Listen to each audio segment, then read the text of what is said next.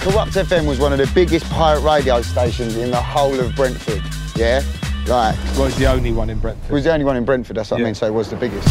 It's not easy managing Corrupt. Any sane manager would have quit a long time ago, but not me. But apparently their music is being used on a TV show in Japan. It's bloody batshit mental, mate! Long-time fans will love it, even if its charms were a bit thin for anyone who doesn't already have Corrupt FM on their dial. Philip Semlin, Time Out. Rarely does a half-hour TV show successfully stretch itself to a 90-minute film. It's a nice surprise, then, that the popular BBC mockumentary works as a feature, Simeon Hand's The Observer. They have a slightly bigger adventure than usual but remain lovable idiots. Cue a steady flow of simple but endearing jokes. Edward Porter, The Times. This week we watched People Just Do Nothing Big in Japan.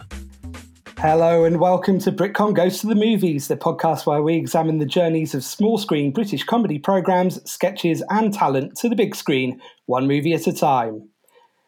He's getting a lot of mums down the Green Dragon checking him out because he's been on the telly and they think he's got bear money, but he ain't. It's Guy Walker. Thank you. And here's a man who thinks nothing screams class like a lasagna. It's Rob Heath.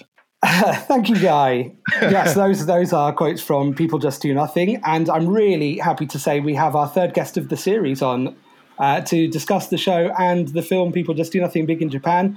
It's presenter of W-Rated podcast, Daisy Edwards. Hi, Daisy. Hi, thank you so much for having me on. I'm very excited to talk about this show/film.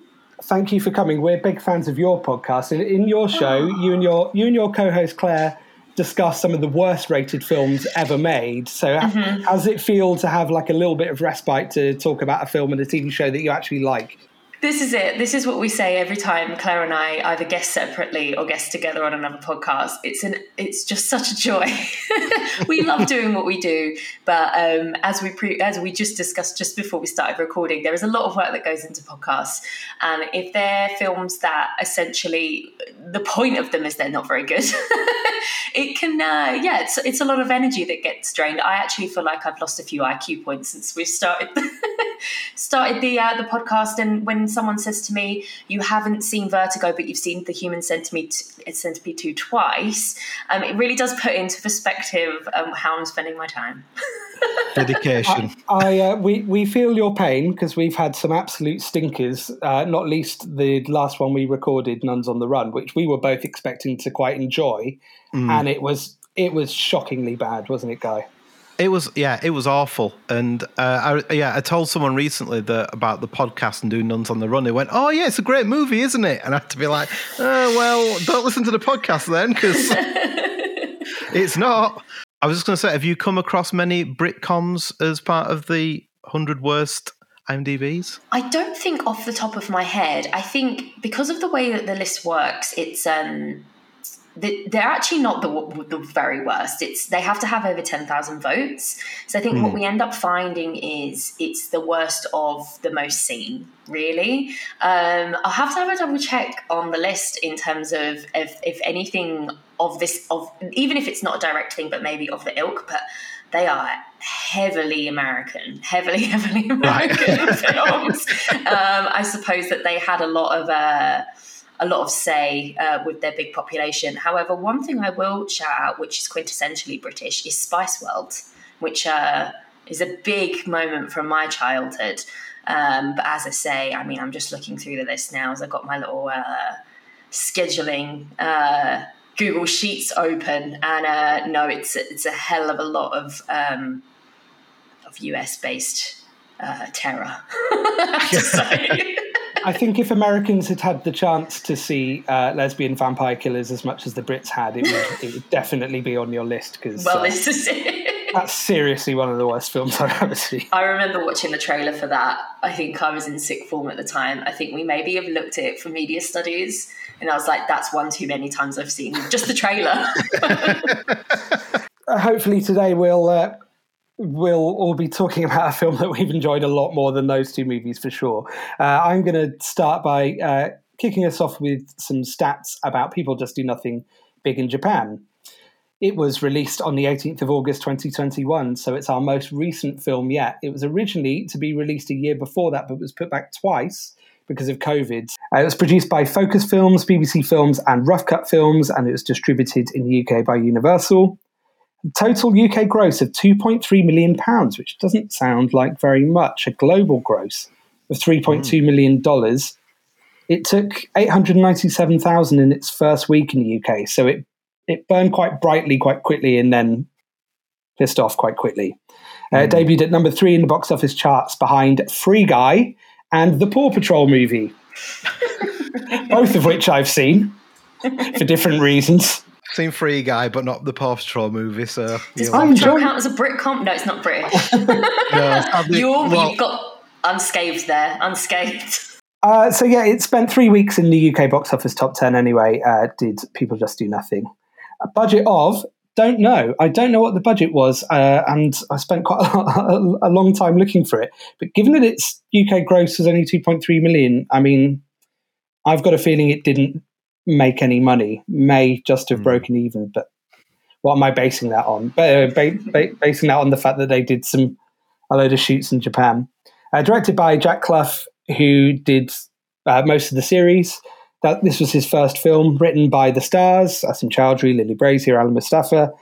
Has a Rotten Tomatoes score of 82%, which comfortably makes it the best Rotten Tomatoes reviewed film we've done so far. An audience Rotten Tomatoes score of 87. And an IMDb of 6.8. Everyone seems to have an IMDb rating of about 6, doesn't it? Yeah. I think Lesbian Vampire Killers maybe 5.1 or something, but we've not broken 7 yet. One day. Guy, you've been looking into the Britcom connections and credentials of People Just Do Nothing big in Japan. Yeah, and I think that's the thing is, like, when you look at the main cast, they've probably not done a right lot other than People Just Do Nothing. That's the thing is, like, the other work's quite limited. So Alan Mustafa, who plays MC Grinder, aka Tony Zagroffith, he's also one of the writers. He did a show called Peacock, where he played a personal trainer having a midlife crisis that Steve Stamp wrote along with Ben Murray, who also has worked on the show. Has either of you seen Peacock? No. Can't place that, actually. It came up a lot in my research, but yeah, no, I still haven't seen it. I've seen another one of his shows, which I think you're probably going to mention. Yeah, so yeah, Peacock was quite good. They did about 3 episodes. I think they're going to do a bit more, and it was like him having this midlife crisis as like a younger, fitter personal trainer comes to the gym, and it's him sort of having this kind of typical, I guess, for the show and whatnot is the fact that he sort of starts losing it. Yeah, it's quite good. The Curse, which I think is the one you might have been alluding to, Rob, about the gold robbery in the 1980s.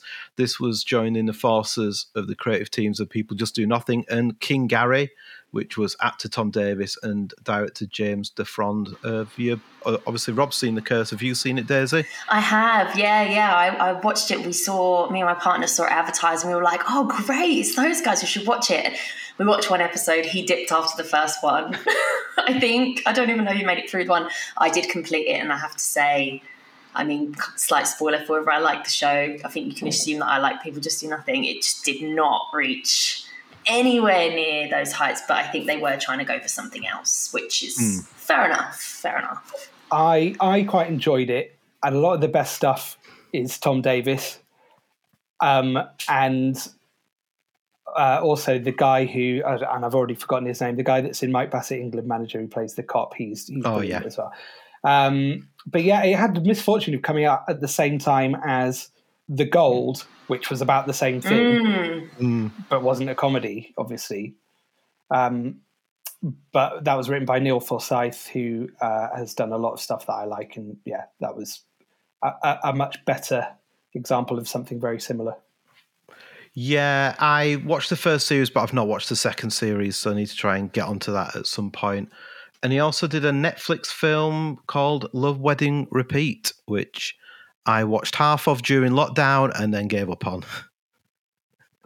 Great, ringing endorsement. Yeah, put that on the poster.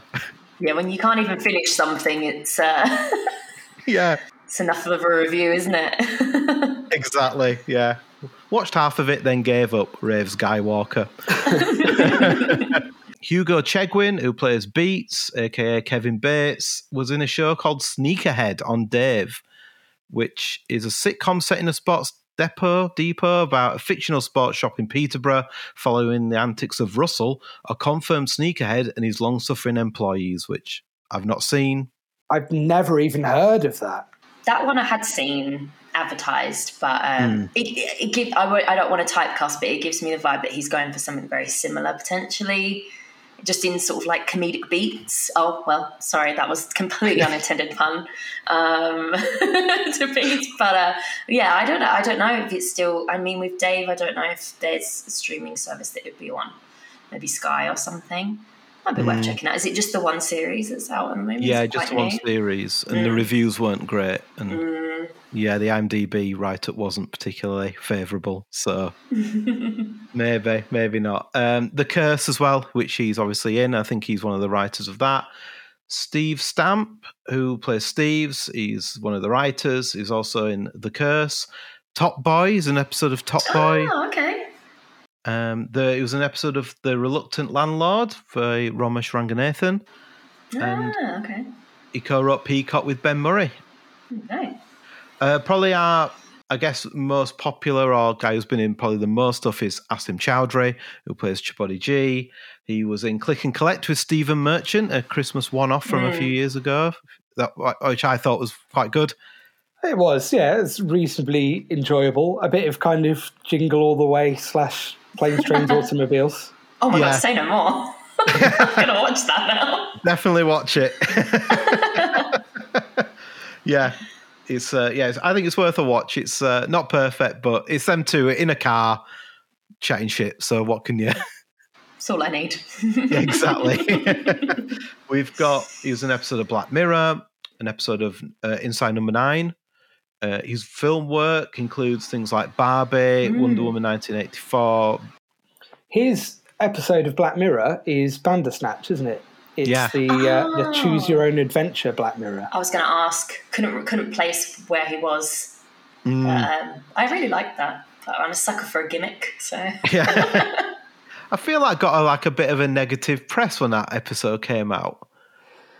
I didn't. Yeah, it was. I would say it's like a fair to middling episode. You know, when you consider how good some episodes of Black Mirror are, it was somewhere in the middle for me. Maybe you can't help but think the whole time you're watching it that am I watching this the best way? Right. It was also in the Barbie film, Wonder Woman 1984, and Steve Coogan's Michael Winterbottom film Greed. Lily Brazier, who plays Mish, she was in 4 episodes of King Gary, a show called Wannabe, about a former pop star. That is brilliant. I really, really, really enjoyed Wannabe. And she's really funny in it. Oh, cool. And she's really funny as a kind of faded ex-girl band member who is trying to start and publicize her own brand new girl band. Right. Yeah. Based on her character in this, that feels very like a space she could do very well in. Yeah. Definitely. Yeah, she's good. It's good. I'll have to catch that. She did a film called Juliet Naked, which I thought was good, with Chris O'Dowd, Rose Byrne, and Ethan Hawke, where she was Rose Byrne's sister, which was quite a good film from a couple of years ago. Jacob Clough, the director, did a show called Beaver Falls about 3 British students. Sorry, God, have you seen it? But yeah, it's a big bone of contention for me, Beaver Falls, because it could have been so much better. It's like it's 3 English guys basically going to do Camp America, and it feels really familiar. Yeah, I've not seen it. The concept is really appealing, and then it's just it's not shot in America for a start. It's shot in South Africa, and obviously so. And it's got quite a lot of non-Americans doing American accents as well. Oh, yeah, it doesn't sound great. Pretty rubbish. He directed the 2 series of Skins, neither of the good ones. He did an Asda TV ad in 2001 and a show this year called Henpocalypse, which I have seen. Have either of you seen Henpocalypse? No. It takes 5 women who are headed out on a weekend of a lifetime to celebrate Zara's engagement, only to be interrupted by the end of the world. They have to work out in an isolated holiday cottage in Wales. So it's on the iPlayer, so it was quite good. I watched it earlier this year. Is it like what's the episode of Black Books with Fran's hen party? Is it like that? Stretched Yeah, out it's across like the that. Series? Okay. Yeah, basically, it's like that, but not as good as Sounds that. like I'd like it. Yeah. Okay. But it's worth what I'd say. It's worth a watch. It's got Lauren O'Rourke in it, who was in the Drifters and the In-Betweeners movie. And those are our Britcom connections. So, Rob. Okay, People Just Do Nothing. Let's have a little potted history of a bit of a phenomenon in recent British comedy. People Just Do Nothing started with Hugo Chegwin, who plays DJ Beats, and Steve Stamp, who plays DJ Steves. They met growing up together on the Haverfield estate in Brentford, where the show is set. Chegwin met Asim Chowdhury, who plays Chapati G, at college, and the group met Alan Mustafa, MC Grinder, a few years later. All four had experience in some way, shape or form of being involved in pirate radio. Mustafa used to rap a bit, but he said he actually spent more time getting high and watching The Office.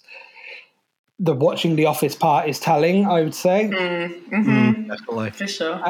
Chegwin and Stamp used to set up a fake garage crew called Corrupt FM, and Mustafa would film some bits and pieces of the three of them for that purpose. They then decided to create a YouTube channel, which Chowdhury named Wasteman TV, and they would film these shorts of Corrupt FM, which they said were partly inspired by the 2004 BBC 3 documentary Tower Block Dreams. Did you ever see that? No, I've heard them talk about it on a podcast before, though. So yeah. I think there's this. I think I might have seen an episode of this at the time, and this kind of feels. Obviously, the show is heavily influenced by this. So those little inserts were mostly filmed and edited by Asim Chowdhury. Wasteman TV shorts were seen by John Petrie, a producer at Rough Cut Productions, which was the production company of Asher Talla, who's produced some of the most successful comedy of the noughties, most notably The Office, The IT Crowd, but he also worked on both series of Look Around You, one of our favourites, Guy. Yeah. Petrie waxed lyrical to Atala about these shorts, and the pair were commissioned by BBC Three to make the pilot. That pilot was the most shared video on BBC iPlayer in August 2012, and so the first series was commissioned. The series followed MC Grinder and his best friend DJ Beats, with the power dynamic very much in the favour of the former, as the pair looked to conquer the world and go global. That's what they always talk about, isn't it? Going global.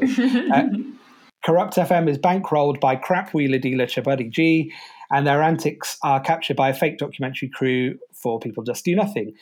The show's mockumentary style is heavily influenced by The Office, and they say also by This Is Spinal Tap, and they also took big influences from Alan Partridge, Ali G, and the Mike Leigh films. Alan Mustafa would say in a few interviews that the show was 70% improvised, which kind of corroborates, that's how Mike Leigh likes to work, isn't it? Keep rehearsing and improvising until you got a script. Yeah, 100%. As well as the pirate radio crew, the mock doc also follows Grinder's girlfriend and then later wife, Mish, played by Lily Brazier, who is also credited as a writer, and DJ Beats' partner, Roche, the bouncer turned security guard, played by stand-up Ruth Bratt. The estate used as a location to represent the Haverfield estate in Brentford, where Stamp and Chegwin grew up, was Chesterton Court in South Acton, until it was knocked down, and they later used locations in Peckham, none of which I recognise. I used to live quite close to Peckham, but yeah, didn't recognise any of those locations. They must have been in the later series that I've probably not got to yet. People Just Do Nothing ran for 5 series on BBC iPlayer, and it kind of straddled BBC Three's demotion to online only, and then back to a broadcast network again. So it kind of outlasted that fad. And then series 4 and 5 were also broadcast on BBC Two, and the series was a huge success on Netflix as well. The show won a BAFTA for Best Scripted Comedy in 2017, it beat some good shows, Flowers, Camping, Fleabag, and it was nominated for the same award either side of that year, losing both times. For the first time to Peter Kay's Car Share. I'm loudly shaking my head, and This Country, respectively. That one's a bit more fair enough. Asim Chowdhury won Best Comedy Performance at the RTS Awards in 2017 as well. In 2017, Corrupt FM featured on a version of Ed Sheeran's What Do I Know for Comic Relief, which I think is one of the better kind of recent Comic Relief singles. And actually, it's one of my favourite bits of People Just Do Nothing. I find that song hilarious. I don't know if you've heard it. Is it in the show? We'll put a link to the show notes. No, it was for 2017 Comic Relief. Right. Yeah, my partner just showed me the video of it earlier, and I was like, "Oh, do they still do sketches and stuff?" He's like, "No, it must be for Comic Relief." I just watched the bit where they go in and meet Ed Sheeran and obviously treat him like he's the help. Yeah, I've seen that. Yeah, it is very funny. The song itself is very funny as well. I have to listen to it. Most of the cast of People Just Do Nothing tour as Corrupt FM for live shows, and they've also played Glastonbury and Reading and Leeds festivals. Their album Greatest Hits Part 1 got to number 8 in the UK album charts in 2021. I saw them at Reading. Oh, but this was before I knew who they were. So one of my colleagues always told me about the show, and he started talking about Corrupt FM, or he had a t-shirt or a hat or something, and he was like, I was going through the Reading list, and I was like, I don't know who they are. And he was like, oh my God, you've got to be joking. Tell me all about them. I was like, well, they're on in the day. I'll go see them. And I like garage music. So when I went, I loved it. But I was saying to my partner when we were watching the film, I was like, I just wish I had known who they were when I saw them, because I would have enjoyed it like tenfold, just knowing that it's meant to be these characters on the stage as well. But no, the fact that I didn't know anything about the show, I love them just as a garage act, pure and simple. So, brilliant. So you kind of preempted my question there. Sorry, Guy. You preempted my question. I was going to say, were you in from the ground floor? But you came to it late. I came to it late. I didn't see it for until years after it came out. What about you, Guy? I was around maybe after series 3, I think. Around series 3, I think. I think I probably read about the kind of show you need to watch, or one of those sort of write-ups in like The Guardian or something. I thought, oh yeah, I'll give this a go. And yeah, I was sort of hooked on it from that moment, really. But garage, I've kind of reappraised garage, because so growing up and still to this day, I'm a massive hip-hop fan. So I always found garage to be quite, when it was kind of overtaking hip-hop in the popularity stakes in the early 2000s when I was a teenager, I found it to be quite annoying and quite silly, and I still think it is quite silly, and it lends itself really well to comedy because it's quite an inherently funny genre of music. Like, similarly to Spinal Tap, that genre of rock is also silly, and that's why that kind of works comedically. But I've reappraised garage in the last few years, as I have with a lot of stuff that was kind of out around that time, and I actually like a lot of it. What's everyone's favourite garage track? Guy, I think you're going to struggle with this, aren't you? Yeah, because I had to message you earlier and go, are the Streets garage? Yeah, if we could say the Streets, I'm sure we'd probably all say the Streets. I think if they've been mentioned, if the song has been featured in the film, I think you can count it. Well, I was going to say let's push things forward, but I don't think that counts as garage. To be fair, it's a great song though. Yeah, I'm going to allow it. Go on, Daisy. Oh, okay, thanks. I am really struggling because I went to say a song, and then I was like, no, what about this one? What about this one? And I'm trying to, I think, can I do 2 honourable mentions? Yeah, absolutely. Because they've got very different vibes. Flowers, Sweet Female Attitude. 21 Seconds, So Solid Crew. Because I had it CD single. Like, did you? If it doesn't make you, everyone knows a separate bit of that song. No one knows the full thing, but everyone has their little bit that when it comes on, you will rap that. But I think actually it's a little bit, potentially a bit underrated, or lesser known Artful Dodger song, but Woman Trouble, which is another Craig David one, but not the Craig David one that everyone goes for. David and Robbie Craig. Is it that one? Yeah, I think so. But I love it. And also it's featured in Bridget Jones, so what more do you want? when she's walking through Borough Market. So if I'm ever walking through Borough Market, I put that song. When I used to work, I work close to there. It used to be my commute. So I used to think I was Bridget Jones walking through there listening to Craig David. And if that's not a snapshot of the 2000s, then I don't know what is. I'm gonna say two quite serious ones, but I think both of which are in the film actually. Doom's Night by Azido DeBase, when that used to come on at the Works in Bristol in the year 2000, that was an absolute banger and still is. It's if you think you don't know that song, I was about to say I probably just don't know it by the name. It sounds like the helicopter whooshing.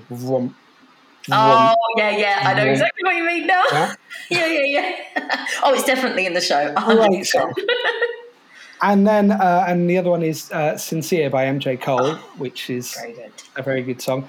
But I think my favourite, and this is very silly, is, and it's got a big comedy connection, this song as well, Guy, is I Don't Smoke by DJ Decline, which samples a BBC Three sketch show and a line by Marcus Brigstock. And it's the do you smoke, Paul? No, I don't. I don't smoke the reefer. That one. So I first heard that song when you used to host a pub quiz at the courthouse in Huddersfield when we were at uni, and that's the first time I remember hearing that song. So that is a blast from the past. I've revived that pub quiz twice, Guy, in London, and played that song twice as well. Brilliant. You just speaking about samples has made me remember Bound for the Reload, which is definitely in. It's just purely for the Casualty and the Lock Stock samples. Like, if you said to someone, if you went back to like the 1950s and said, there'll be a song that plays at every club and everyone's going to love it, and it features the theme song to a Saturday night serial about A&E, and I don't even know who says it. Is it Vinnie Jones that says it in Lock Stock? Yes, it is, yeah. I was just like, their head would explode. So I feel like we just need to have a shout out for that one. Thank you for mentioning Casualty, though, Daisy, because I was looking for a way. In every episode, I try and crowbar in a connection. And I think Guy knows what I'm going to say. I've been in 5 episodes of Casualty. So Amazing! I got crushed between 2 cars in one episode. I shouldn't laugh because it sounds horrific. Were you the same character? Because that's a hell of a lot of bad luck for one man. Right, let's. That is too much of a tangent. Let's quickly talk about the making of the film. So, in time-honoured tradition and a common theme that we'll revisit in a lot of the films on our list that are direct sitcom adaptations. When work began on the film of People Just Do Nothing, the emphasis was how can we get these characters out of Brentford/Britain? And this premise goes back as far as things like, obviously, Guy liked things like On the Buses. I'm going to mention it again. And more recently, we've seen it play in the In-Betweeners movie. So they get them to Japan. The series finished with Corrupt FM being shut down. And so the basis of the story of the film began with a Corrupt FM track being used on the Japanese game show to get the team to fly out to Japan in a classic kind of fish out of water setup. Filming lasted 6 weeks in total, split between the UK and Japan. While in Tokyo, scenes were shot at iconic landmarks such as the Shibuya Crossing.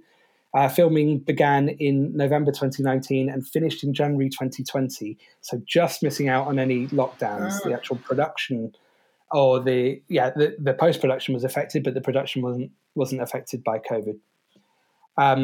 London shoots involved location filming at Brentford's Griffin Park, continuing this podcast theme for shoots at now defunct football stadiums after Mike Bassett, England manager, managed both Wembley and Maracana in one film. The old versions of both those stadiums. The writing team remained the same as the TV show, as did the director Jack Clough, with no new British characters, but obviously plenty of Japanese characters. Ken Yamamura was cast as Taka, the group's Japanese manager, after he'd impressed in the British-Japanese drama Jiri Haji. Anyone seen Jiri Haji? I've heard good things. No. And he'd also been in The Wolverine and Gareth Edwards' 2014 version of Godzilla. Ayumi Ito is a TV, film and video game star in Japan, most famous for the Final Fantasy series of games and films. She was also in a Japanese rock band called Mean Machine, who had one album in 2001, which got to number 7 in the Japanese charts. Cool. this is the first film to feature on our show that was affected hugely by COVID. It was due to be released, as I've already said, in August 2020. Then the release date was put back twice, first to February 2021 and then to August 2021. So that was kind of troubling and then obviously kind of coming back out when people were unsure about whether they want to be going back to the cinema. That's maybe it would have done better at the box office had it not been so adversely affected by COVID. I guess we'll never know that. You guys, had you both seen this film before? Yeah, so I saw it on Blu-ray. I think I got it for Christmas. But I did want to go and see it at the cinema, but none of my friends were fans of the show, so they didn't really want to go and see it. So I thought, I know. It would have been nice to have gone and seen that. Introduce yourself to going to the cinema on your own, guy. It's the best thing in the world. I've done it a few times. So much better than going with other people. Yeah.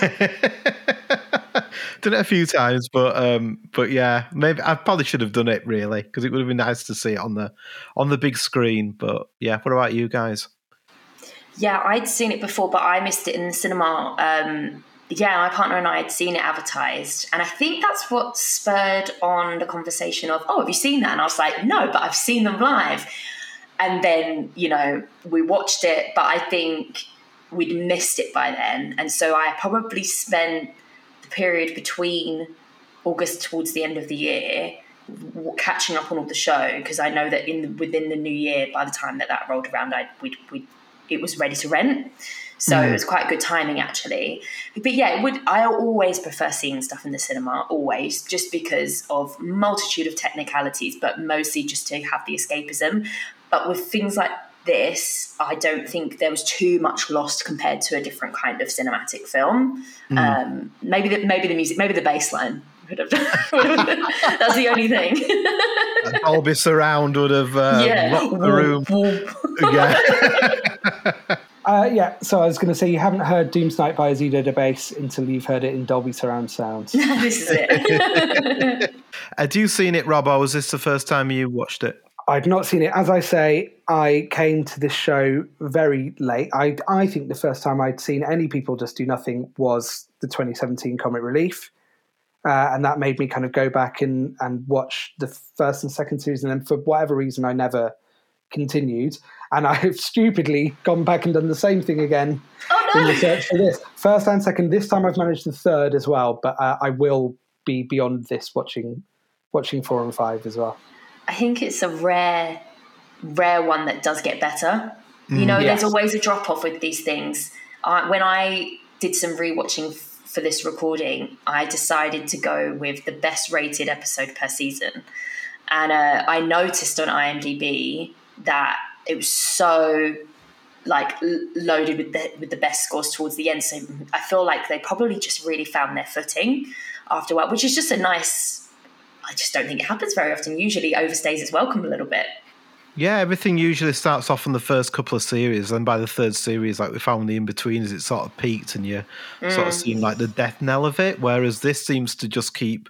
Because when I started rewatching for this, I watched the episode where Grinder goes to court, because that was always I watched that one the other day. Yeah. And then... That's him at its worst, isn't it? That is that character being the most horrible... Which is great, because I think I'll get onto this later on. Is I love it when he starts to be vulnerable and his masculinity is questioned. So he starts off being like, "Oh yeah, I don't care, going to court," and they go, "Yeah, well you could go to prison, And he's like, "What?" And he starts that realization that he isn't the big man. Yeah. I want to give a shout out to, I think it's the last episode of series 2 with the opening of the club. Oh, so good. So good. It's also quite sweet as well, isn't it? Because everything, you think it's going to be a disaster and it's actually pretty good. Is that the episode? Sorry, is that the episode where they're doing the opening of the club and Chibody G's all in white and he smashed a bottle of red wine? That is such a good moment, is that? Oh, yeah. That's good. That's a good one. That's one of the ones I rewatched. I think it's about time we got into the film, isn't it, Guy? Yeah, let's do it after this. What are we out here for? What does it look like we're out here for? Do you know what I'm saying? We're out here to get a record deal. Look at us. Look at that. We're out here to take over Japan, repair their music scene, and show them what Corrupt FM's about, like, do you know what I'm saying? Like, Never do that shit. I'll give her one. They don't know what they're in for. Nah, do you know what I mean? Lucky bastards. Innit? 15 years later and we're here, mate. Madness. Trust Throw your me. cage up. Corrupt FM, the rebirth, Yeah. like. Trust me. I'm fucking starving though, to be fair. Yeah, let's get some food. You hungry? Yeah. Oh, I know a spot. We open with drone shots of London at Magic Hour, and we have some shots from the first series of the crew doing a pirate radio set. We cut to MC Grinder and DJ Beats, the founders of Corrupt FM, on top of a high-rise being interviewed. They tell us that Corrupt FM was the biggest pirate radio station in Brentford. Well, it was the only one in Brentford. And Beats tells us what made Corrupt FM different was they always played the same songs. Not many DJs do that, and that's a confidence thing. So those shots start with a track called Deep Inside by Hard Drive, Very good. which they play a lot in the series as well, don't they? Oh, really? Is that a Pete Garage song? Is that Garage aficionados? I think it's a slightly later than the kind of peak garage time, though. I think that song's from a few years later, right? Yeah, What sort of era is it? I think that's from like 06, 07. Oh, really? So, oh, interesting. Yeah, that makes sense of why I'm into it then, because I would have been about 10. Oh, God, you just made us feel very old. I'm so sorry. So anything that I know means it was popular enough to have, transcended, because I weren't allowed at the clubs. Something else they say in this opening bit is that music got shit after 2005. Which is I was wondering. Yeah. Well, I agree with that pretty much.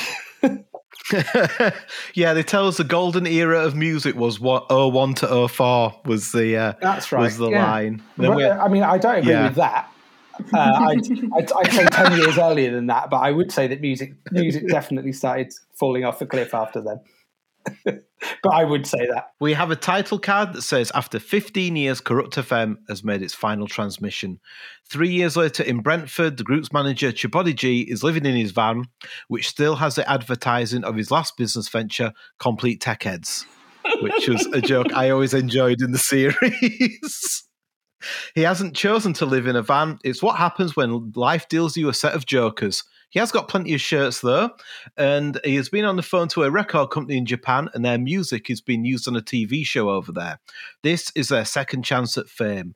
We cut to Chibody driving to Pitsea in Essex, and we find Grinder, the former MC of Corrupt FM, is now a postman, and he asks them not to film it.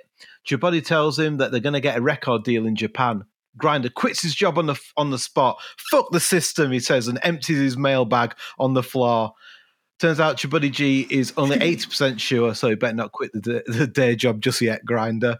Japan, it turns out, has gone crazy for the heart monitor track, which I think is a good track, and it's great. We've talked about Oxide Neutrinos, Bound for the Reload. That's got to be a reference to that. Oh, it must be, yeah, for sure. I'm just going to agree, because I probably won't even know. It's the Casualty one, Guy. Oh, right, okay, that's fine then. I was just going to nod along and go, yeah, but it was. So now we have Beats working in a bowling alley. Grinder and Chibody G turn up and surprise him. Beats' son Craig is now his boss and tells him to get back to work. I do like that as a touch. I love it. And actually, one of my favourite things about the show is the relationship between Beats and Craig. I just find one of my favourite lines for that. I think this is from the first series, actually, when Roche says, he doesn't need babysitting, he's 18 stone. The episode where they go fishing is really funny. Yeah. It's just so sincere, isn't it? Like the love that Beats feels for him. Yeah. And he says stuff that's so lacking in self-awareness. Like in the film, the way he talks to him, and like he's his boss now, and he's like, he's my son, and he's just like, no, you're not. No, I'm not. The contempt he has is just great. And there was one I watched in series, I think it was series 3, where they're painting, Chibody's doing the mural for the baby on the wall for the baby that's about to be born. And Chibody goes into Craig's bedroom and has like a chat to him and go, you're worried about this new baby coming. And then he just like leaves the room and turns the light off. He's like, turn the light back on. So it turns out Beats already knows about how big they are in Japan. At Grinder's flat, he's packing for the trip by rolling his clothes into a ball and throwing them into a bag, which I thought was really funny, the way he's just sort of scrumpling these clothes and throwing them in. The record label don't normally fly the manager of the group out, so Japodi has had to sell his van to 4 different people. Whoever gets there first can have it. It turns out it's not a Mercedes after all. We see a bit where the logo slit. It's a Renault. Oh, bring a man in the Merc. It's ridiculous. Yeah, exactly. Then we have Steve's putting drugs into condoms. Oh my God. He's got uppers, downers, ones to help you sleep. These ones wake you up. These are good for anxiety, which is pretty good because all of these create anxiety. And then, he's gonna put the drug-filled condoms up his arse. Then they're good to go. And he also tells us that Japan's got a massive drugs problem. You can't get any over there. So he's worried about the dry spell. Grinder, his wife Mish, and daughter Angel arrive at the airport. Japodi has turned his hair into a Bobby Charlton style comb over. I particularly enjoyed. Can I be transport location nerd again, as always? It's always Gatwick. Gatwick is more... I did wonder if it was Gatwick because it's really close to us. And I was like this, looking at the signs, but I wasn't sure. But I think it must just be much more amenable to filming there, because In-Betweeners, the airport scenes at In-Betweeners is Gatwick, and they filmed like half a series of Taskmaster at Gatwick. Oh, so I don't. Yeah, it must just be a lot more kind of amenable to film crews. So it turns out that there isn't a ticket for Mish and Angel, so they ditch them at the airport and leave. At the passport checkpoint, Chipodi puts on some glasses, and now we know why he's got this ridiculous hair. So he tells us that he came to this country in 95 with nothing but £5 and his brother's, my passport. That was a good joke. The face after. The face looking around like really scared. It's the way he has to wait at the checkpoint, isn't it? And the guy's just got it like that, and he's just trying to You could practically see the beads of sweat on his forehead. It's really good. Yeah, and then the boys get on the plane and they've got duty-free Toblerone. And they have this bit where they go to buy the Toblerone, don't they? Going, oh, yeah. It's like what kids do. It's like genuinely half the stuff that happens in this show is how kids would act on the playground, except they're fully grown men. Yeah, they're like nearly 40, aren't they? Yeah. They're like mid-30s running around. Chibodi appears out of the toilet in a string vest, looking really sweaty and panting. Steve looks like he's going cold turkey and wants to get off the plane, and then Chibodi tells the quiet member of the group, Decoy, that he's only gone and done it. He's joined the Mile High Club. And then he tries to get Decoy to feel his heart beating. I feel really bad for Decoy because he puts up with so much shit. He is, and I think we'll probably talk about this later, but he's the only character with any kind of self-awareness in the entire series, isn't he? Yeah. He's the one bit of kind of grounding. Yeah, with the and he doesn't say anything. Yeah. He's the quiet member. He just looks like lets it happen. Yeah, you wonder what he's doing, hanging around with these idiots, don't you? Yeah. So Decoy declines to feel Chipodi's heart beating through his string vest, but he asked him if he's actually gone and fucked someone, and he was like, "No, on my own. Just had a wank in it." Brilliantly awful.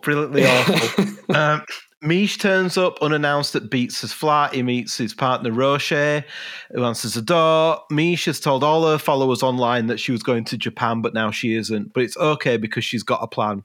She invites herself in and asks if she's got any chopsticks. Back on the plane, and Steve's is tripping balls and wants to speak to the pilot.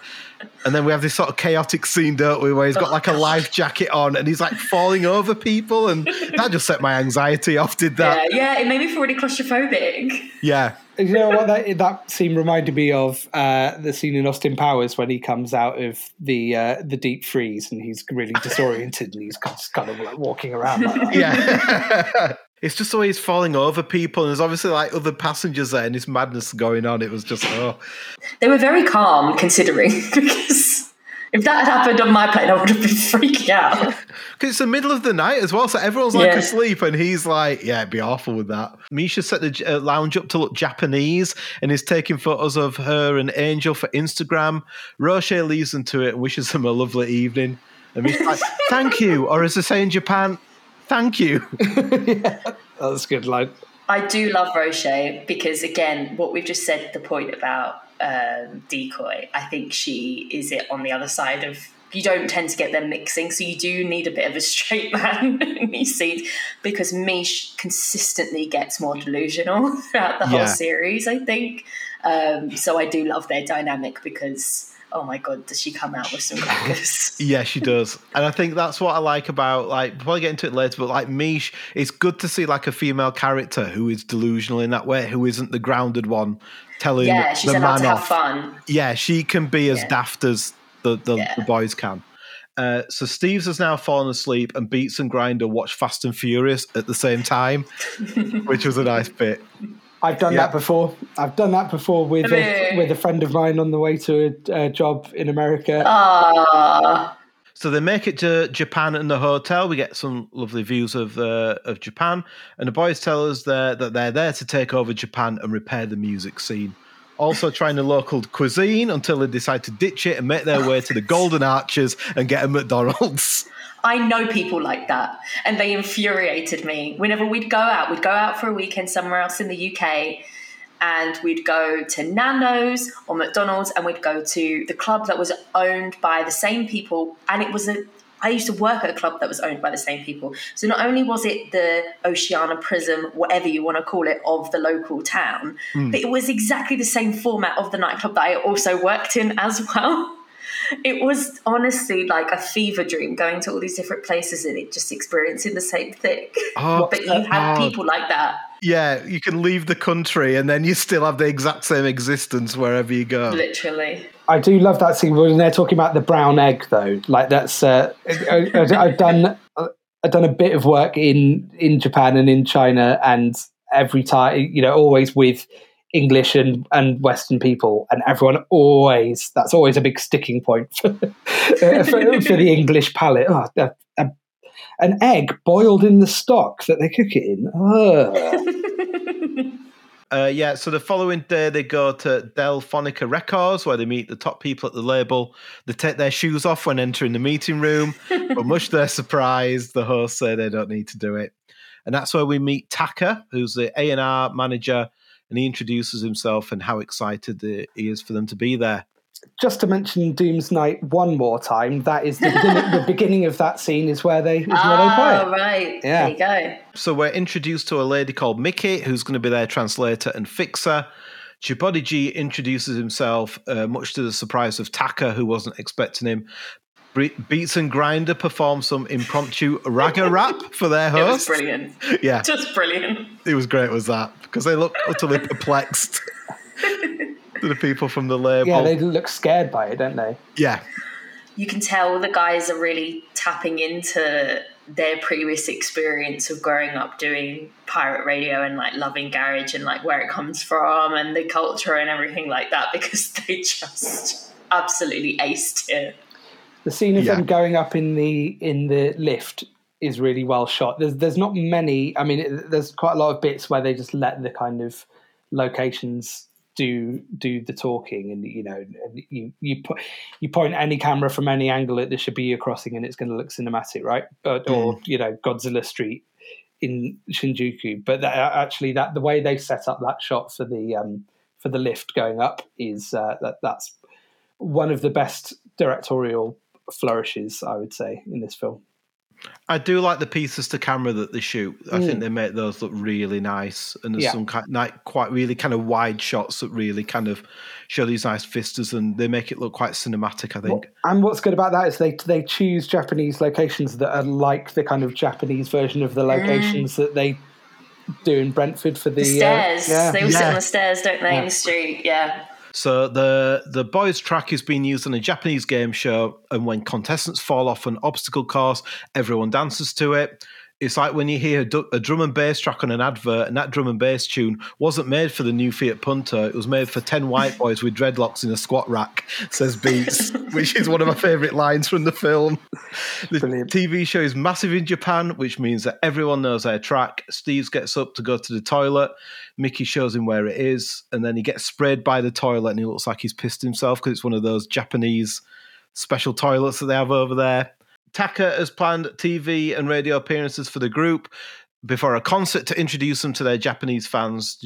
Chibuddy tries repeating this to make it look like it's his plan, and Taka tells the other people in Japanese that he didn't even know that Chibuddy was coming, but he'll sort it later.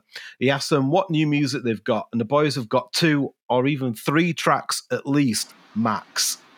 So like that bit.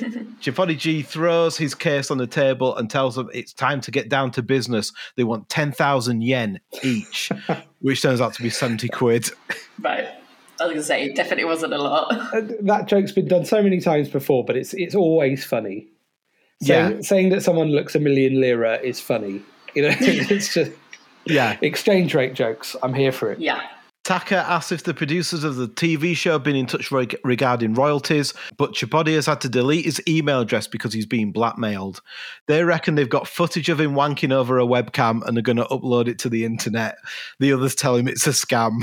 So we have a title that says we've got 1 week to the concert. They go to a nightclub and get the VIP treatment. The boys are shocked when they find a Japanese pop star with dyed ginger hair. Grinder tells him in England that's a sign of a weaker person, which was some nice anti-ginger content. Oh, man.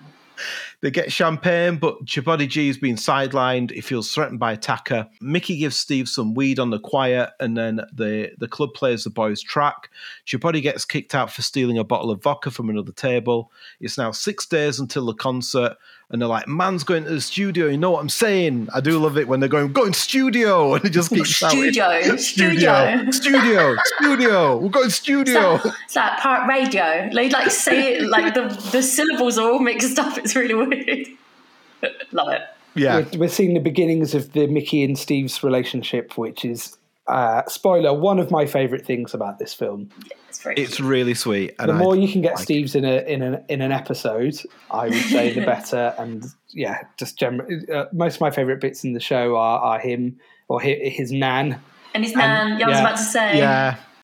So they tend to go to the studio every couple of years. Their 2 tracks have lasted them about 15 years, they say.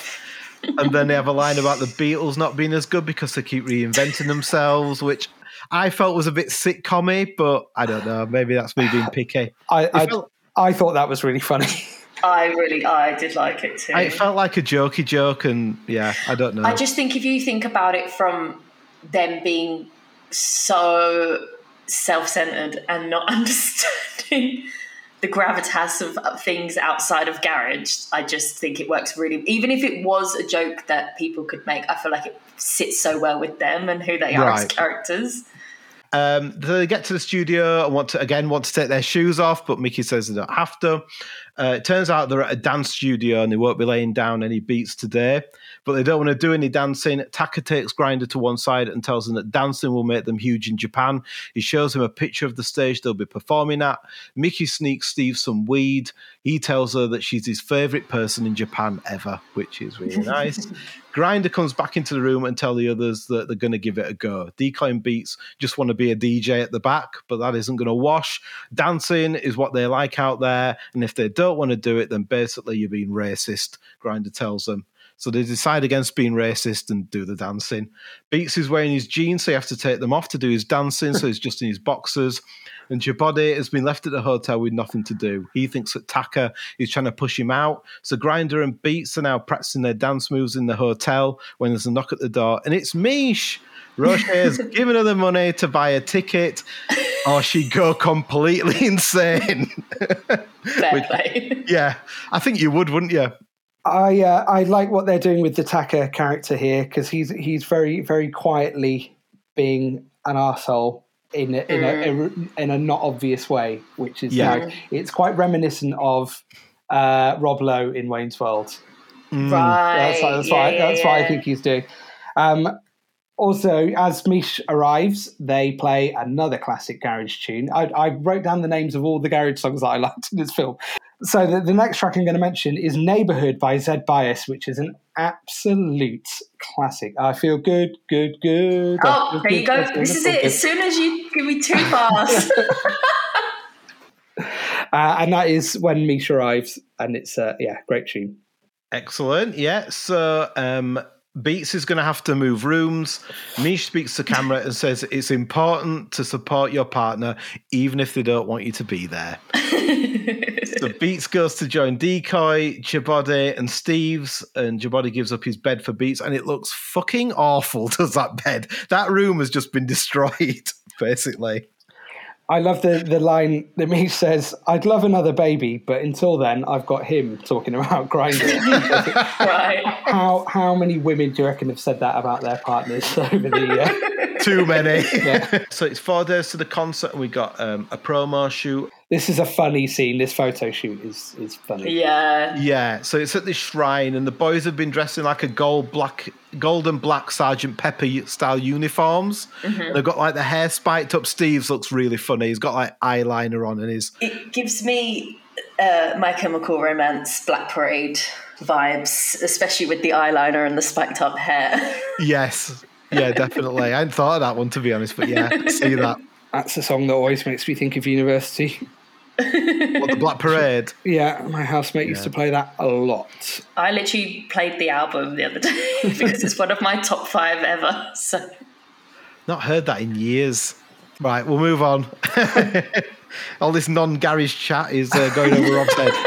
When are we going to talk about garage again? I never knew I loved it so much. You're a garage head.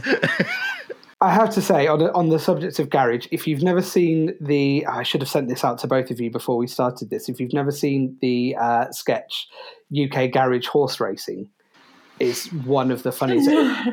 I just have a quick garage anecdote. I just remembered that I went out for my birthday in 2016 and I went to the Queen of Hoxton and DJ Luck and MC Neat were playing, but they played their one song over and over and over again. But I did get a shout out for my birthday whilst they played one of the iterations of the song.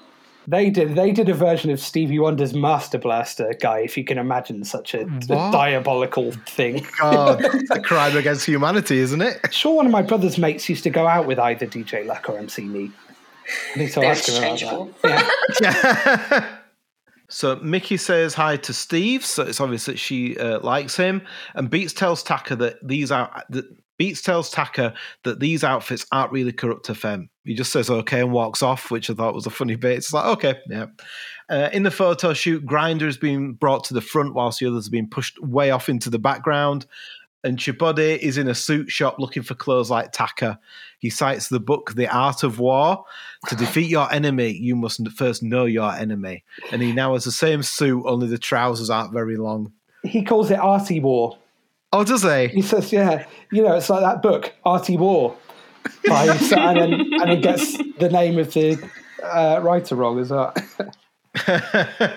At the photo shoot, they decide just to get individual shots of the group, but only have time to do grinders, causing more divisions within the group. In the car driving back to the hotel, Beats and Grinder are now falling out about the new look and the direction the group is going in. Grinder and Mish go to a restaurant to meet Taka and his partner, and then Mish is dressed in traditional Japanese women's clothes. Mickey and Steve meet in a bar. He's here for more drugs, but she invites him for a drink, which he awkwardly accepts. Back at the restaurant, we have a callback to a joke in the series about Angel not looking like her father, with the fact that she's obviously mixed race. I always think it's a funny bit when this comes up. Yeah. So Grinder explains that it's because he's a quarter Cypriot, and Mish says that when she was pregnant, she used a lot of fake tan, which I always like that bit. It's all far. I've got a bit of a problem with that whole story now. Just how far they stretch the feasibility of of how much everyone is lying to themselves in that. I mean, I know it's a comedy and it's certain things aren't supposed to be that realistic, but I just think at some point in the series there should have been some kind of outburst. Where she'd have gone, obviously she's not yours, is she? Yeah, but I think that goes along with her delusion as well. It's almost as if everyone just gets more stupid as the series goes. But I wanted to mentioned the Angel's Birthday once as one of the first series, and it's what they actually set it up as the joke is Grinder talking to the camera about how he wasn't there for Angel's birth, but it was all right because Decoy was. And it's just all of this stuff, you just reeling it off where you immediately go, okay, so he's the dad. And then you see Angel. Yeah. I don't think you see Angel before that. And then you're like, oh, for God's sake, you're so stupid. All of this stuff. And then you go, yeah, you're not even the same race as your child. Yeah. Because I think, like, saying what you said, that something like a big blow-up where she says, obviously you're not the dad, I don't think you can come back from that. So I think that would have to be, it would almost have to be the final point of it. Mm. And it would be too much of a downer, I think. I think that's probably the issue with going there, because... I think maybe my problem with it is not that they keep it going for that long, is that there's a joke about it in pretty much every episode. And so it feels like... hammering home. It's piled on so much that why doesn't somebody just say? Whereas if it's just kind of hinted at like a couple of times each series, then it's I think they revisit it a bit too much. Because I'm not normally a fan of callbacks in films, but I didn't really mind it in this one. But I guess there's no real reason to have it in the film. This bit. Do you know what I mean? It's just it just feels like another way just to kind of get it in there. Another joke. They probably had a whole whiteboard of them. Yeah. They were like, oh, we've got a few jokes left over we didn't use for that bit. Yeah, we can revisit that one. Let's put that in. Jabody shows up unannounced and Grinder tells them that they don't need him. He's done nothing but follow them around since they've been out there. Jabody gives Grinder an ultimatum. It's him or Taka.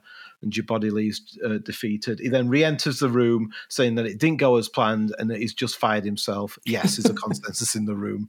Steve tells Mickey about his weed farm, and when they leave, she gives him a kiss on the cheek, and I put this is all quite sweet. They are in an area of Tokyo called the Golden Gai, Gai.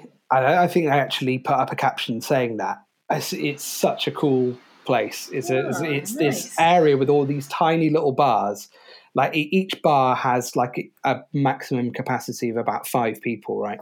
And each one is ever so slightly different themed, and that they're all kind of stacked on top of each other, and it's these kind of like small block of like 3 little side streets intersected. You can get very drunk down there and have a very good time. Yeah, so Steve's chases after he forgot to get the weed, and that was the point of the drinks. Otherwise, it was completely pointless, and this knocks the wind out of her sails, and she looks really sad. Oh. I know. Taka wants to speak to Grinder about the name change. He's worried the name Corrupt FM will confuse people. They're no longer a radio station, so they need to change it to something more relevant. The Bang Boys. Grinder definitely looks pained at this when he tells about calling them the Bang Boys. It's 3 days to the concert. Misha's telling Grinder it's okay to be nervous about being on TV for the first time. Grinder says that he isn't nervous. This isn't Beats' first time on the TV. He was on Live and Kicking once, which I enjoyed that reference as a child of the 90s. I was going to say, Daisy, you probably don't remember Live and Kicking, do you? I didn't watch it, but I know about it. I've seen like archival footage that makes it sound really old. No, but that makes it sound really old. It's not that, but I never watched it live, but I've definitely seen bits of it. Yeah, it was our days. SMTV This is what I was about to say. I had SMTV, CD UK on a Saturday morning. CD UK, I'd forgotten all about CD UK. Shit. So they're now on the set of the Bang Bang show, and we have a talking head where Grinder says that promos are really important, and one of the main things about promos is doing things that you don't really want to do, which is a nice bit. They walk onto a very pink set. Taka is going to hook them up with one of the biggest artists in Japan, which they imagine will either be grime or reggae. They have dreams of doing a double album with them, just like Shaggy and Sting, and they go like, great album, and I love that. I'd forgotten about that. Yeah. That is such a moment, is that Shaggy and Sting album. And the fact you realised it was a whole album. I thought it was just a song. Oh, no, they did a full album. Apparently it was awful. Sting is insane. Apparently, I don't think we need to say apparently. I think we can probably just know that it was. Yeah, we guess. Imagine if it was great. Maybe it's been slept on. Maybe we need to revisit it. Yeah, put it in the music, in the notes. It can go on the playlist for sure. In the dressing room, Beat spots that there's a label for the Bang Boys. Grinder tells him that the group's name has changed, but he didn't tell him about it. On the clothing rack are 4 different coloured lycra bodysuits. Decoy also kicks off at the name change, and Grinder says that it's how they translate their name out there, and Niche backs him up. Grinder says that there aren't bands with names that sound like a radio station, and Steve says it sounds like a paedophile one.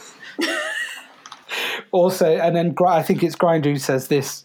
He says, "If you can't handle the fame, get out of the kitchen." That's right. Yeah, exactly. Yeah, because Grinder's like getting annoyed and says, "Oh, it just sounds like they bang people in the face." The Bang Boys. Beats protests out, can't we just wear our own stuff? And in the bar, drinking on his own, is Chibodi. He's talking to himself about Taka. He asks for a double whiskey on the rocks, hold the ice, which... that's a very Airplane joke, but I'm all for jokes like that. Me too. It is a jokey joke, but I liked that. I thought it worked well. He wanders around the bar offering everyone drinks. It's on me, Taka, as he's shouting across the bar.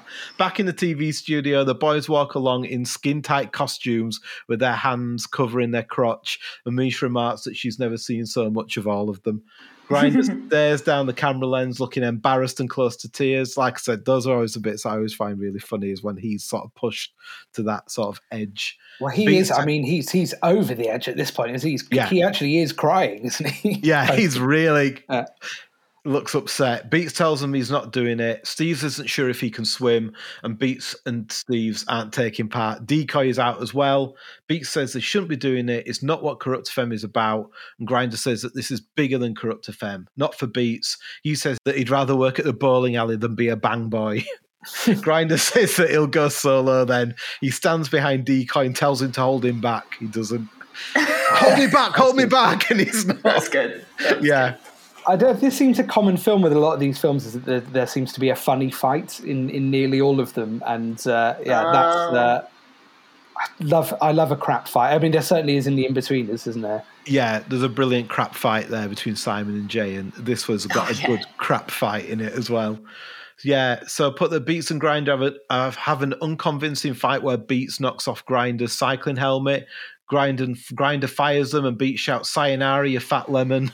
And then Grinder starts crying. But it's not crying, it's adrenaline. That's good. Which is one of my favourite bits of the film. Yeah. And then Taka tells him to stop crying and sort himself out. He's got a show to do. Mish tries to calm him down and tells him to stop crying. And he's like, no, it's the adrenaline. It's natural to be sad after you've had a fight. It's the adrenaline. The excuses he comes out with for stuff always make me laugh. Yeah. Yeah, me too. I think that's one of my favourite ones, is that. And then we got Chibodi continuing to drink with the other patrons of this bar and toasting to Taka. And now it's time for Grinder to perform, and he has to take part in this TV show. And his challenge is to get over like a swimming pool that's like running across a series of rope swings. And he yells that he doesn't know how to do it. And then he manages to get across about 5 of them before falling in the water. So he does quite well. He does quite well, yeah. To get across 5. Mish, Taka, and all the producers are absolutely loving it. We then have a piece to camera where Mish says that everyone wants to be famous. That's the main ambition that everybody has. And if they don't, then they want to be a teacher until they become famous. So Grinder is sat with the other contestants, absolutely fuming. We have shots of him being pulled out of the water and being put on a stretcher before they throw him back into the water. Back at the bar, the waiter brings the bill to Chibodi and says, put it on the room tab. Only trouble is the account has been closed. He looks at the bill and he's shocked to see what it says. He tries to get the other guys he's been drinking with to pay for it, but they just laugh at him.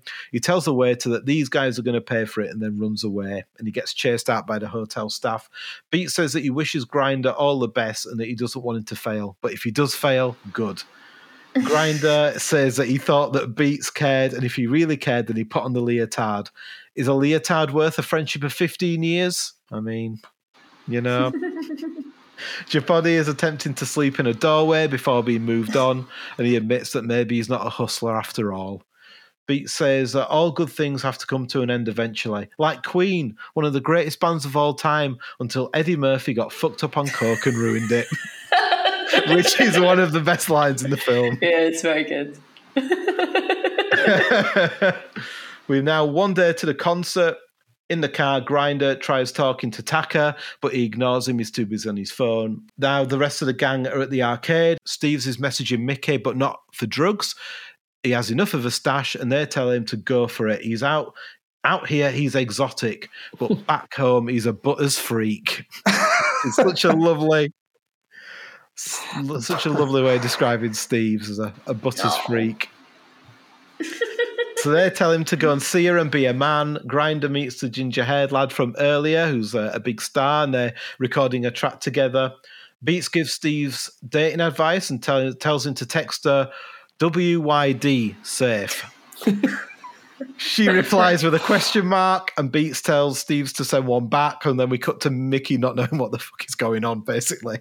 On that, though, it's the hilarious thing of Beats still being totally delusional, because when she responds with a question mark, he goes, "Oh, good response." Yeah. Like, how he got Roche, I do not know with that chat. It's just the pure delusion of it all. It just makes me very happy. Yeah. That's ring true, though. I mean, that is how we would text in the early noughties when mobile phones were just becoming a thing. When you had to pay per... per page, yeah, exactly. Yeah, Grinder and the pop star are recording tracks together, but it's not going well. Grinder keeps trying to grab the mic to spit some bars between the singer's lines. Taka doesn't look very happy. Steve turns up at the studio and Mickey doesn't know what the text means. Steve tells her that she's weird and he's leaving. So what does she think about that? And she's confused. And so is he. It's just like... Honestly. It's that classic trope, isn't it, when people are having two different conversations in one. And whilst it isn't always the funniest, it's definitely got this weird, satisfying thing going on to watch. Yeah.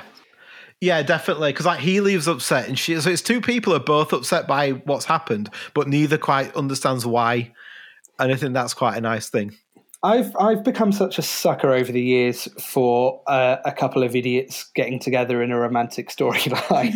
And as soon as the seeds of that are planted, they're like, oh, yes, great. I love this.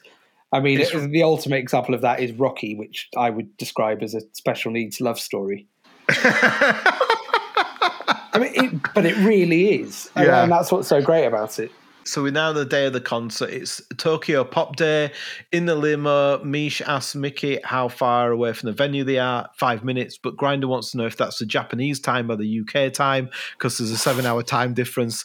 Classic 5 minutes is the response. Just the classic, yeah. Just the classic one, yeah. Grinder talks about what he thought fame was going to be like. He's like, yeah, me and my boys on a private jet, blazing zoots, going to every country and spitting the finest UKG lyrics. But it turns out fame is being with Mish whilst Taka makes him do weird shit. Which I enjoyed that. In the dressing room, Grinder wants to know why the others are still on the poster for the event, which has them in this sort of anime-style characters. Taka says he has a surprise and that the guys are here. Grinder is relieved and happy, but they're not here. It's just 3 guys with fake foam heads of Steve's, Decoy and Beats. They've even got one for him if he wants it. Grinder is not happy. And he watches a Japanese girl band performing on stage from the wings. Mish tells him he's just nervous. And Chibodi wakes up after sleeping rough, hearing the sound of the lad's track from a van driving around the streets. He tells the camera that if he can fire himself, then he can rehire himself as well. Taka is looking for Grinder. Mish says he's getting changed. Turns out he's locked himself in the bathroom. So Mish, Taka and Mickey try to run and coax him out. Now we have the karaoke bar where there's Beats, Steves and Decoy singing Dry Your Eyes by the Streets. Just before that, there's a line, I think it's Taka saying to Grinder, can you just, before he goes on stage, can you look a bit stronger, prouder and happier? But yeah, Dry Your Eyes. There you go. So maybe the streets are garage. It's just the way that they're in the room and they're obviously going through something. It's just with all sincerity, they put the song on and Beats is just like head down. Like, this is how he's processing this moment. Yeah. I just love it so much. You know, those two have done that song in karaoke in real life as well. Yeah. But he meant every word of that, as he said.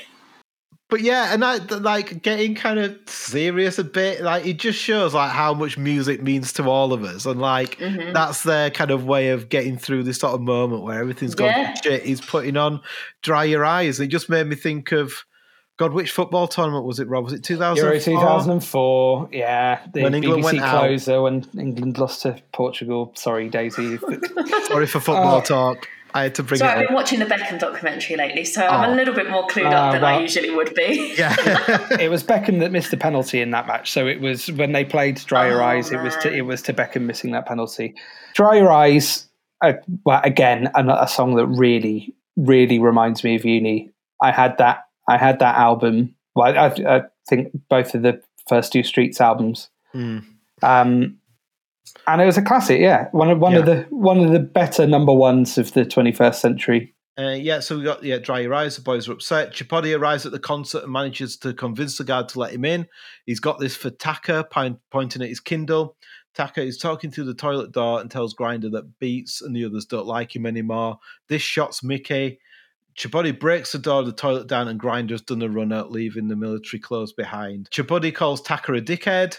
And now at the karaoke bar, as the boys are about to sing Total Eclipse of the Heart by Bonnie Tyler, and Grinder shows up. That one came out of nowhere. I wasn't expecting Total Eclipse of the Heart, I have to be honest. He's back if they'll have him, and Beats and Grinder hug and say the Corrupt FM motto, the rest are irrelevant. Grinder apologises and says that Beats is the best thing that has ever happened to him. Decoy asks where Mish is, and Grinder says, oh yeah, she'll probably text her. Back at the concert, Taka is going to have to replace Grinder as he knows the dance routine. We're now back at the karaoke bar where they find their track on the machine. We have an intercut of the boys performing the heart monitor track while the fake Bang Boys do the same at the concert. Mickey and Steve's kiss. Chibodi tells the camera that the difference between him and Taka is Taka's a salary man, whereas he hasn't been paid for anything in his whole life. The end credits tell us that Corrupt FM are now getting paid for their music and they're working on their first album, Corrupt FM, The Greatest Hits Part 1. Beat says that Grinder... Yeah. Sorry, you missed one of my favourite lines from the film is Steve saying to Mickey, can I lips you? Can I lips you? Oh, yeah. Yeah, brilliant. Yeah. That's it. And then we have Beat saying that Grinder has helped him put it all in perspective and made him realise that it was all his fault. The end. There's a good one at the end as well when he goes, do you know what? People should travel more. They should go away more because you don't have a good time while you're there, but when you go home, you're so much more grateful for when you're home and you look back and you're like, didn't enjoy that, but I'm glad I did it. Yeah. Something to that effect is what they say right at the end, which is just, yeah. Sums up travelling perfectly. Last garage track I'm going to mention is the track over the end credits, which is 138 Trek by DJ Zinc, which is another classic, and that is also the track that's used on the aforementioned UK Garage horse racing sketch. That I was telling you about. So, I don't know. You'd have to sing that one again for me. It's an instrumental, and I'm not confident enough. Yeah, I guess the next bit to have a look at is what do we all think of the film? So, Daisy, what was your verdict on People Just Do Nothing Big in Japan? It's definitely changed on a rewatch. I think after watching the whole show from 1 to 5, back like binge watching it, and then watching the film, it did suffer, I feel, from that thing of, just for me, it didn't quite recapture the magic of the show, just because it just tried to... we've seen it a lot before where you go, okay, let's do the show, but throw them in a different country and hope for the best. And I think sometimes it can work, but other times it just feels like sort of quite well-trodden territory, and it kind of feels like a bit of a, not an easy way out, but like that's not enough in itself to make a good film. You can't just plop whatever you had in the show into a new country and stretch it. That being said, after having rewatched a few of the episodes and then the film again, I do think they have something so good there that maybe because like we were saying earlier, the show gets so good by season 5. I don't think the film lives up to that. But if you haven't seen it in a while, these there's so much in it. I mean, all of the quotes we've just said back, you know, they're not even tenfold of the things that I've laughed at, you know. So I think that if you're gonna compare it, it doesn't quite match up, but it definitely isn't like a bad go of it. It's an interesting choice for them to go to Japan, and it makes sense why they would. You also have the thing of they did finish the series, and they finished the series having not doing the radio station anymore. So you've got that sort of like hurdle to jump over of how do we get the band back together, literally. So I think they did well, and I think it's solid. I just don't think could reach the heights of what the show does, because the show works because of the location and the scale of it. Yeah. What did you think, Rob? I think having not seen series 4 and 5 is going to colour what I'm about to say. So what's been quite a uniform thing that we've said about direct spin-off films so far this series, Guy, is that the film hasn't been as funny as the show and hasn't been as good as the show. And I was all ready to say the same thing again here, but actually going back through the film and reminding myself of some of the bits that I found really funny, I would say I find this as funny as I do the show, which is to say that I find series 1 to 3, and obviously I do need to check 4 and 5 out, very up and down. When it's good, it's really good, and when it's not, it kind of drags or is a little bit lazy or is too reminiscent of The Office. Particularly Alan Mustafa, who he is pulling David Brent faces constantly throughout and again, that's more of a problem with the series than it is the film for me. My initial reluctance to ever watch the series was more a kind of I was worried that it was going to be, here's a bunch of middle class people doing a comment on working class again, because we've seen it so many times before, and it's always quite punchy downy. But then having done all this research and realised, well, actually, you know, Hugo Chegwin and Steve Stamp grew up on that estate, and reading interviews with Alan Mustafa as well, it's maybe done with a bit more love and a bit more kind of actual experience of what that life is like. That is not to say that when I find it funny, I find it really funny, and a lot of that is Steve Stamp and Asim Chowdhury, I think, are the two most naturally funny comedy performers, and once again they are the two funniest in the film as well. So I would say it's broken new ground in terms of it's the first direct spin-off that's as good as its TV, but the big asterisk next to that is I haven't seen series 4 and 5. Yeah, I think I would say it's the best spin-off we've done so far. It's the one where you feel like the characters are true to the TV show as well, where we've watched other ones like Man About the House with the Robin character, or in the in-betweeners where the characters feel sometimes like a little bit nastier than the TV versions did. So it's quite nice that they've managed to transfer this over to the big screen, and the characters still like are the same lovable idiots that you had back when you were watching the TV show. I think that's a really nice thing, and I think they managed to keep that going. Mm-hmm. What do you think legacy-wise, guys? Is it too early to say what the legacy of this film is, given that it only came out 2 years ago? Yeah, I think you probably have to look at the package as a whole with People Just Do Nothing. I think it's interesting that it's a comedy that doesn't have like Oxbridge or Cambridge Footlights connections. You know, it's really kind of, this has come from the world of YouTube. Because that's something I've moaned about in a lot of episodes this series is, you know, yes, people who have come out of Cambridge Footlights are very funny and talented people, but it's such a small pool of talent to pick from.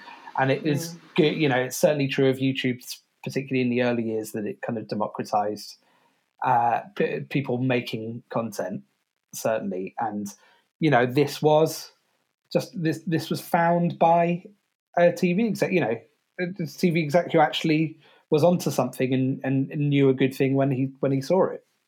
Well, yeah, and I think that's the thing is I kind of started in a similar way to these guys, making films on a camcorder with your mates and making sketches and things like that, which is how they started. So I think that's interesting. They put it on YouTube and actually made something, and they stuck to the guns creatively as well. I think there were times when, the execs tried to get in and make changes to the TV show, which they pushed back on, and, they had a vision that they didn't want to lose, and they stuck to that. And I think it's been good, the crossover of music as well. So, like we were talking earlier, you can tell that they really care about garage music, that it's not just a piss take. I think that is one of the show's biggest legacies, is they've almost single-handedly revived an entire genre that was dead in the water for well over a decade, wasn't it, really? And now, it's bigger than ever. Maybe not as big as it was from 2001 to 2004. Yeah, had it not been for them, I think we wouldn't be talking as much about garage these days. Were they part of the resurgence of Craig David, or was that already kind of coming on? Because they've done tracks with him, haven't they, and things like that? Oh, have they? Yeah, they've done it. Yeah, they've done a track with Craig David last year, the year before. So that's something that they've done. So that's quite interesting. Is the fact that like around them coming up, he came back and sort of has been successful again. And I think the fact that they've gone on to do 2 series of The Curse, is interesting, teaming up with the King Gary guys like we talked about earlier. So they've I like the fact that they're all still working together. They haven't just done People Just Do Nothing and been like, well, that's it. And it is very different. So that's what I was saying earlier, was that it didn't work for me, but that's because maybe I was going in with the wrong expectations of wanting another People Just Do Nothing in a different, I wanted, the same sort of feeling from that. And if anything, I'm kind of glad that they've done something different and not put themselves in the same box, even if that this time didn't work for me totally. It was nice to see them spreading their wings and doing something else. Yeah, definitely. Because I like, one of the things that I probably didn't say earlier is I like some of the silliness of People Just Do Nothing. And I think that is really nice. I know what you mean, Rob, about the kind of, I think sometimes the delivery can be very kind of Gervais-like or David Brent-like. And I think that that's something that I think they probably get away from. And that's why it's nice to see The Curse, where they've done something completely different and gone on to do something like that. So yeah, that's the kind of legacy of People Just Do Nothing. So the question is, where are we going to rank it? Now, before we started recording, I was all ready to have this kind of in the lower middle, because I couldn't. It's a couple of weeks now since I saw it, but having reminded myself of all the things I liked about it, I'm now thinking, does this push it up? You were saying you think it's the best spin-off we've seen so far, but does that mean you think it's better than The In-Betweeners? Is it a better film than The In-Betweeners movie? Is it a funnier film than The In-Betweeners movie? So again, for me, it's another one of those, is where does it fit in with the rest of them? You can quite directly compare it to Mike Bassett, England Manager, can't you? Because it's the same mockumentary format. In fact, interestingly, they've managed to take something like Garage, which has quite a niche appeal, and make it much broader. Whereas this is one of the complaints we had about Mike Bassett, wasn't it? Is that it took something that has quite broad appeal and made it much narrower. Yeah, something that just doesn't appeal to anyone who isn't a football fan. I didn't think. Yeah. So what do you think? Where's it going? It's 2, 3, 4, or 5 essentially, isn't it? I'm between 2 and 3, I'll be honest with you. So after In-Betweeners, but before Parole Officer? Or maybe our number 2. Like I said, it's either our second film or our third film, and I'm struggling because, as I said before, The In-Betweeners had diminishing returns. Yeah, and I think maybe because I've seen the In-Betweeners film, 3 times probably now, I would probably rather watch, because I've seen it less, I'd probably rather watch Big in Japan now. And actually, yeah, you've sold me on it being number 2 now, Guy, actually, because and what has done that is, what we hated about the In-Betweeners movie was the relationship between Will and Alison, and and how confected and rubbish and unrealistic it was. One of the things I really love about Big in Japan is Steves and Mickey. There you go. So Steves and Mickey shit on Will and Alison. Not literally. I'm happy for Well, it's Japan, isn't it? Yeah. Oh, well, I was about to say it's an in-betweeners movie, isn't it? Yeah.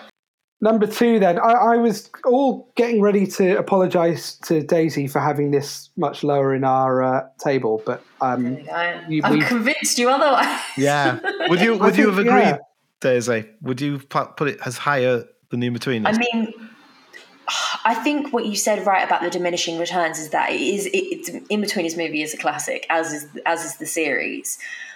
But you do have to leave it a while to rewatch. I think I don't think it has massive rewatchability. It's a nostalgic rewatchability, I think. Whereas this feels much more relevant now. It feels the comedy works for now rather than this is funny because I've watched it when I was younger, and this, it's a very crude comparison, but I kind of feel like there's a little bit of that element to it. So yeah, I probably would agree, but I also agree it's very, very slim in terms of. It's not like it's winning by a mile or anything. Yeah, definitely. I did think when I was thinking about it earlier, I was thinking it was interesting between comparing these two shows against each other and how more, obviously it's about teenage boys and the In-Between is a lot more crude, but there's a lot more sort of sweeter natured sort of comedy in People Just Do Nothing, and it's sort of not as harsh and, it's just sort of like we said before, like kind of lovable idiots rather than kind of sort of horrible idiots. Well, if you're comparing, two groups of men essentially and how they interact with each other, it is a very different tone. And I think whilst I do love the In-Betweeners for what it is, that probably factors into the rewatchability of it, in that you have to be in a certain mood for it and it's not heartwarming in the slightest. No. That's not why you'd watch it, no. But if you're going to it's something that I'd probably factor into a film if I was going to be saying what I'd prefer. So, and the last thing that I'll say on this is that what it has done that the other spin-offs haven't done, which I kind of hinted at before, is it's kept again, with the caveat of not having seen 4 and 5, it's kept the level that the show had, which the In-Betweeners definitely didn't do, which Man About the House definitely didn't do, and so. Yeah, it's got to score highly for that, because after all, that's a lot of what this podcast is about. Yes, good point. Is it worth doing these big screen transfers? And I think in the case of Big in Japan, it was. And it was a shame. It was just a shame for COVID, because I think don't think it would have performed as well, because the In-Betweeners broke all sort of British box office records. Don't think it would have done that, but it would have. It would have performed a lot better for sure a couple of years before. But this is an interesting thing, though, because you think about the In-Betweeners was so big when it came out, whereas People Just Do Nothing, I don't know how big it got with audiences, but the fact that they got a film out of it, and obviously it did reasonably well, is interesting, I think. I think it was the timing of it. I wonder if they could have waited a bit longer and tapped into the, not even nostalgia, but tapped into the comeback element of it a bit more. Because I think people were too distracted with the pandemic to notice that they had been gone, because we all had other things going on. Yeah. Did you say it finished in 2018? So if you think about it, realistically, it'd only been 2 years normal time. If that. Yeah. And then we go into that weird time where nobody knew what was going on. And then you've got it coming out before we even really got out of the worst of the main bit of the pandemic. Just feels a bit like, if you're going to finish a show by saying that they've finished the radio station and you're going to hinge the beginning of the film on that they're no longer together, just feels like maybe it needed a bit more of a gap. Yeah, I'd agree, because it's 3 years, isn't it? And then we're back. It's a fine line, though, isn't it? Because I think In-Betweeners left it too late. And because in terms of quality, I mean, it plainly didn't because of how successful it was, but in terms of, I feel like the quality versus the In-Betweeners at its best in series 1 and 2. But then equally, I think Man About the House it tried to jump on it far too early. They started making that film whilst making the second series of however many, 5 was it? So yeah, they did 3 series in 2 years essentially in a film. It's a tough balance to strike, and maybe we'll profile a film in coming series that gets that balance just right. Who knows? Yeah, we'll have to wait and see. Last thing to deal with, and Daisy's going to be our quizmaster here. I'm very excited for this. Guy has questions on Alam Mustafa, and I have questions on Asim Chowdhury. The scores are currently 19-17 to me. Guy, after this, there's only 2 episodes left, so I think you need to be winning this one, I would say. Oh God, I need to be on my game today. All right, Guy. So your questions are on Alam Mustafa, and the first question is, Alam Mustafa's father was from Iraq, but what country is his mother from? Czech Republic, yeah. Yes, Czech Republic. Yes. Okay, so Rob, your questions are on Asim Chowdhury, and the first question is, what is the name of Chibadi G's last business venture in Series 5 of People Just Do Nothing? Oh, the series I haven't seen. Well, I'm going to guess Peanut Dust. Oh, it's a good guess. And actually, it was funny because Guy actually mentioned this in the description or a reference at some point, but it's Complete Tech Heads. Complete Tech Heads. Yeah. 1-0 Guy. Okay, guys, so your second question. What was Alam Mustafa's real-life MC alias? I'm going to go with the one that he used for his show first, because I have done my research. I couldn't find it. It wasn't Sniper, was it? No, it wasn't. But phonetically, it's quite close. It was Seeper. Oh. And he actually does have it in his credits. He does. For the show. Yeah, that's right. Oh, damn.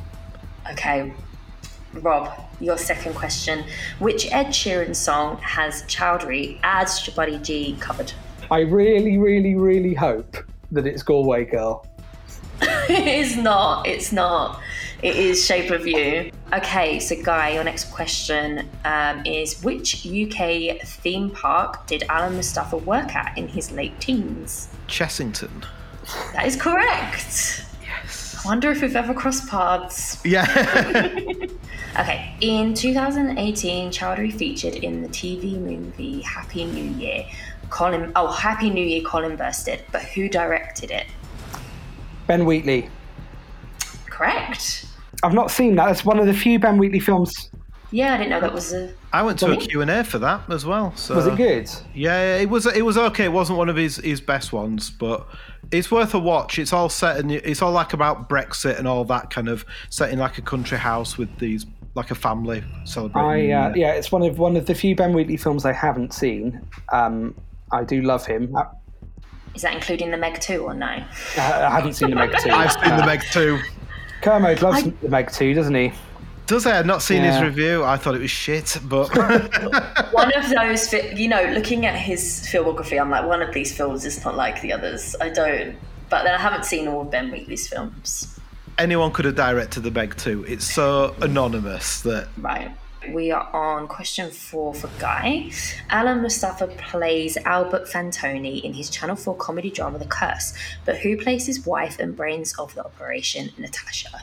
Oh, God, I can't remember. I did look the cast up earlier, but no, it's not. That's not stuck. It is Emma Kenny.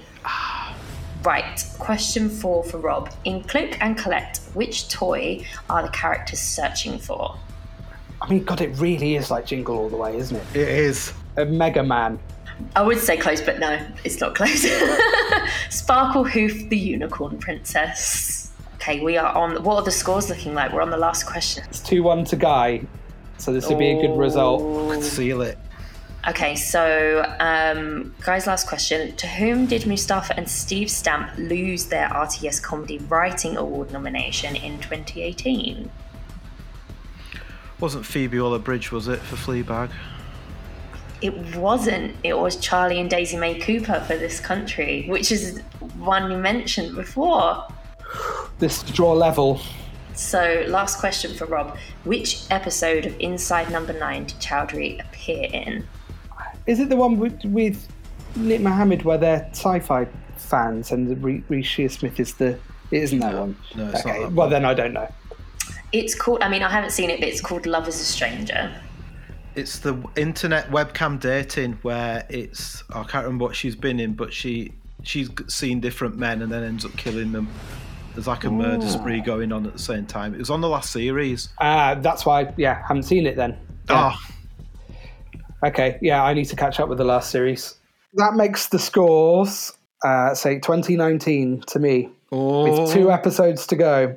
Daisy, thank you so much for joining us. Thank you. Other than W-Rated Pod, which I suggest everyone goes and subscribes to right this moment and listens to, is there anything else you would like to plug? I guess just we tend to bring up on the podcast that I've produced a film that's been in sort of production for a long time. We raised money on Kickstarter a few years ago. We filmed during the pandemic in 3 different stages, and lots of people donated to help us do that. So do keep an eye on the I Love You Guys movie. It's at ILYG movie, I believe. Just because we're going to be hopefully releasing it for people to watch soon. So if you do know about it and you supported or you didn't or you're just finding out about it, we'd love your support. So if you can check that out, that would be great. Brilliant. And thanks once again for coming on. It's been great to have you on, and I hope you enjoyed the experience. Yes, it's been great. Thank you so much, guys. That was episode 9. We've got next. What's coming next, Guy? We are doing the Tony Hancock 1961 film The Rebel, which I think might be the first ever spin-off from a sitcom to a movie. And it's interesting to follow our most recent film with our oldest film. So we're going from 2021 to 1961, a full 60-year stretch. Yeah, travelling back in time. So looking forward to that one. Definitely. Yeah, I watched it 2021, so it's going to be quite interesting going back and rewatching that one and seeing how it is a couple of years later. So, yeah, looking forward to it. Thank you for listening to BritCon Goes to the Movies with Guy Walker and Rob Heath. Thanks to Mark Phillips for the podcast artwork. You can get in touch with us by emailing britcongoes@gmail.com, or you can find us on Instagram and Twitter as @BritConGoes. And don't forget to check out the BritCon Goes to the Movies playlist on Spotify and Amazon Music. Please like, subscribe and review so that others can find the podcast. See you next episode.